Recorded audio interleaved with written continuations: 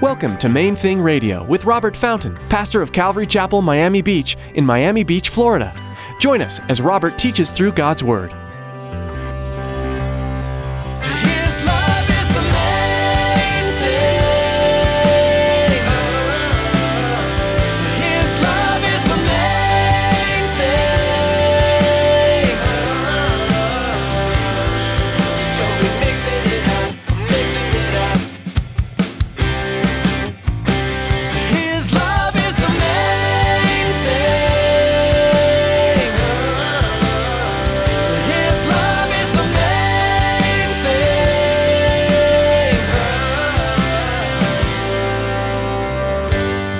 Aware of God's presence with him, and he was focused only on that interaction with God. Nothing else mattered. That's what he means. Please hear my heart with this, guys. God is unchanging in his nature, right?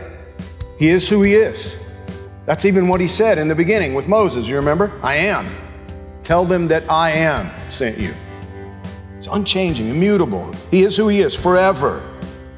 And he always behaves according to who he is. We sometimes separate the God we follow today from the God who existed at the time that the books of Scripture were inspired and written down. As Pastor Robert explains in today's message, God still takes to and communicates with men. It is vital that we are devoting time to listening for his voice. Stick around after today's message from Pastor Robert. I have quite a bit of information that I'd like to share with you. Our web address, podcast subscription information, and our contact information. Now here's Pastor Robert with today's message. His love is the main thing.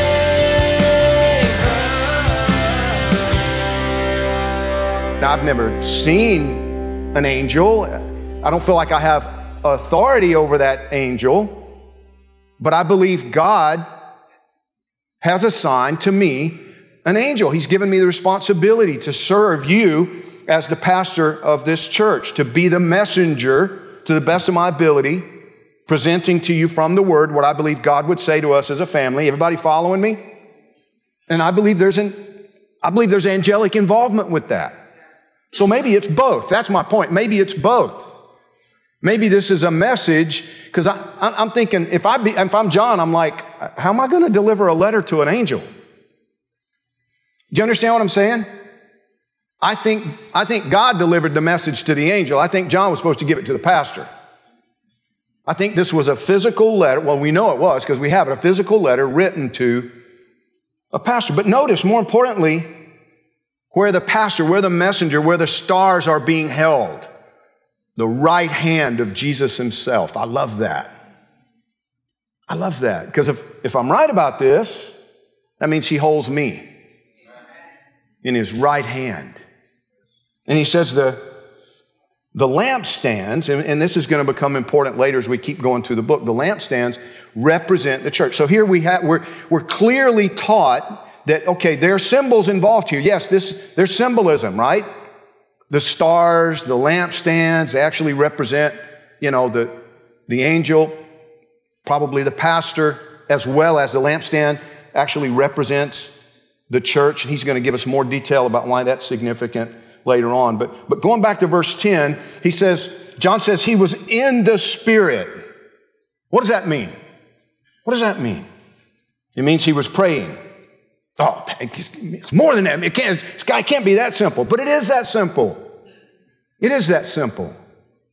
He was in the Spirit. He was praying. Listen, most Christians today never experience what John refers to here because most Christians never move beyond what I'll call the outer courts of God's presence. Myself included. I've been convicted here lately that, it's easy to just go through the motions in prayer. I pray basically the same prayers every day. Unless there's some crazy crisis situation that, and then I pray about that. But generally speaking, I'm praying for you guys, praying for the church. I'm praying for specific ones who are going through stuff or, have areas of responsibility.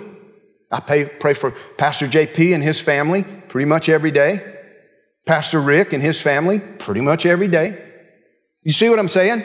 The people who have responsibilities here, the people that I see struggling. But you get my point, right? I'm praying basically, do you understand it's easy to just pray those prayers every day? Lord, bless Moises and his family. Protect him, God, as he serves the Spanish congregation. Lord, please make us fruitful. Provide for us, Lord. We need your help. It's easy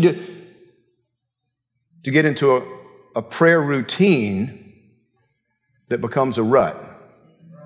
Most of us, unfortunately, rarely, if ever, do what Jesus taught in Matthew 6, verse 5. Jesus said, when you pray, you shall not be like the hypocrites. For they love to pray, standing in the synagogues and on the corners of the streets, that they may be seen by men. Assuredly, I say to you, they have their reward. But you, when you pray, listen to this, go into your room, and when you have shut your door, pray to your Father who is in the secret place. And your Father who sees in secret will reward you openly. Now, let me tell you what he was not saying. Jesus was not saying that any public corporate prayer is invalid. That's not what he was saying, because he tells us in other places, 2 or 3 of us gather together and pray. So we know that's not what he was saying. Then what was he saying? What he was saying is that we need to follow the example that he himself set. We're told repeatedly that he got alone. He drew aside to pray. He's telling us here, get into the secret place with God. Modern terminology. Take a retreat with Jesus. Get alone with the Lord from time to time. If you can't do it every day, at least try to do it, on a very regular basis. We need time alone with the Lord. I mean, sure, we pray before meals and at bedtime and, whatever, but we rarely really get alone with the Lord in personal fellowship. John was alone with the Lord. That's what he's saying. I was in the Spirit on the Lord's day. What he's saying is just me and Jesus. We're hanging out. Sometimes we make things more mystical than we should. Here lately, and it's funny, my medical doctor has given me incentive. So every morning I'm getting out and trying to run, walk, just get moving. Because most of my time is spent like this. 8 hours a day with a phone, iPad, computer, whatever. And they're like, you're getting old, you better get moving. That's basically what they told me.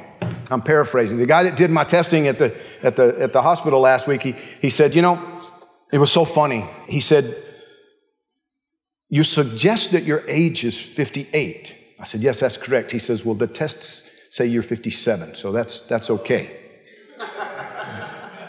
And then he starts telling me the other test results. What he was telling me is, you're an old guy, and the tests prove it.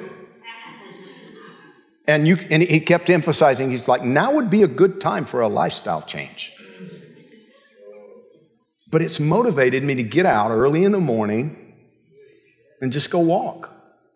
Just go move, just walk. And I've had some of the sweetest times in the Spirit walking down the railroad track. Me and Jesus, I'm listening for trains. Don't be asking me about the trains. Me and Jesus picking up golf balls, because it's right by the golf course, Miami Shores Country Club. I got a big old collection of golf balls. A buddy of mine plays, I don't play golf. I don't have time for golf, but a good friend of mine plays golf. So I got a box of golf balls to give him. Just from like the last month. Just walking along, praying, talking to the Lord, spending time with God. That's my secret place. Do you understand what I'm saying? There's nobody else around. I rarely bump into anybody. Once in a while.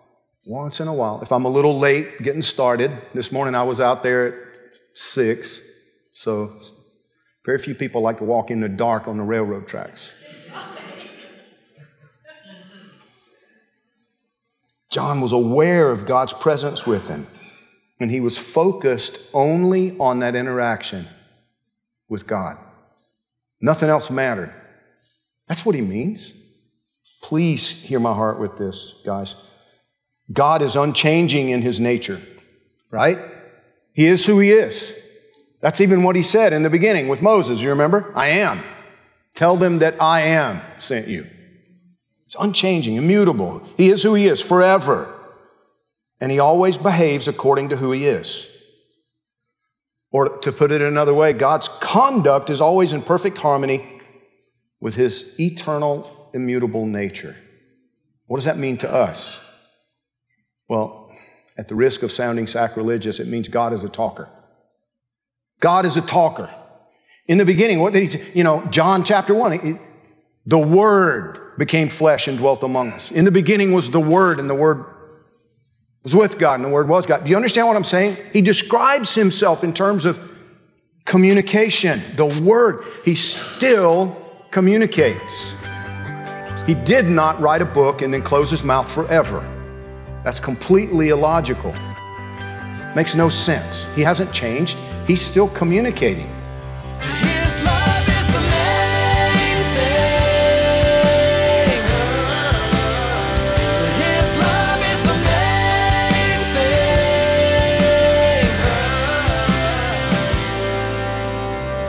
thing. We're so glad you joined us for today's edition of Main Thing Radio. If you enjoyed today's message and would like to learn more about this program, we invite you to visit our website, mainthingradio.com. There you'll find an archive of previous broadcasts as well as a link to our Facebook, Twitter, and Instagram pages. Right now, we'd like to take a moment to tell you how you can help support the ministry of Main Thing Radio. Here's Pastor Robert with more information. I'm so blessed to be a part of spreading the good news of the gospel message through these broadcasts. But just as with any ministry, there are costs involved in producing this program. Would you prayerfully consider partnering with us in our ministry here at Main Thing Radio? This month we have a special thank you gift for any donation of $20 or more. Spiritual Discipleship, Principles of Following Christ for Every Believer by J. Oswald Sanders is a book that explores what it means to be a disciple of Christ. This book is for those who want to imitate Christ, not just believe in Him. If you'd like more information, please visit mainthingradio.com and click Donate at the top of the page. Thanks for being part of what we do here at Main Thing Radio. Thanks, Pastor Robert. Thanks for listening today, and join us again for another journey into the Word of God right here on Main Thing Radio.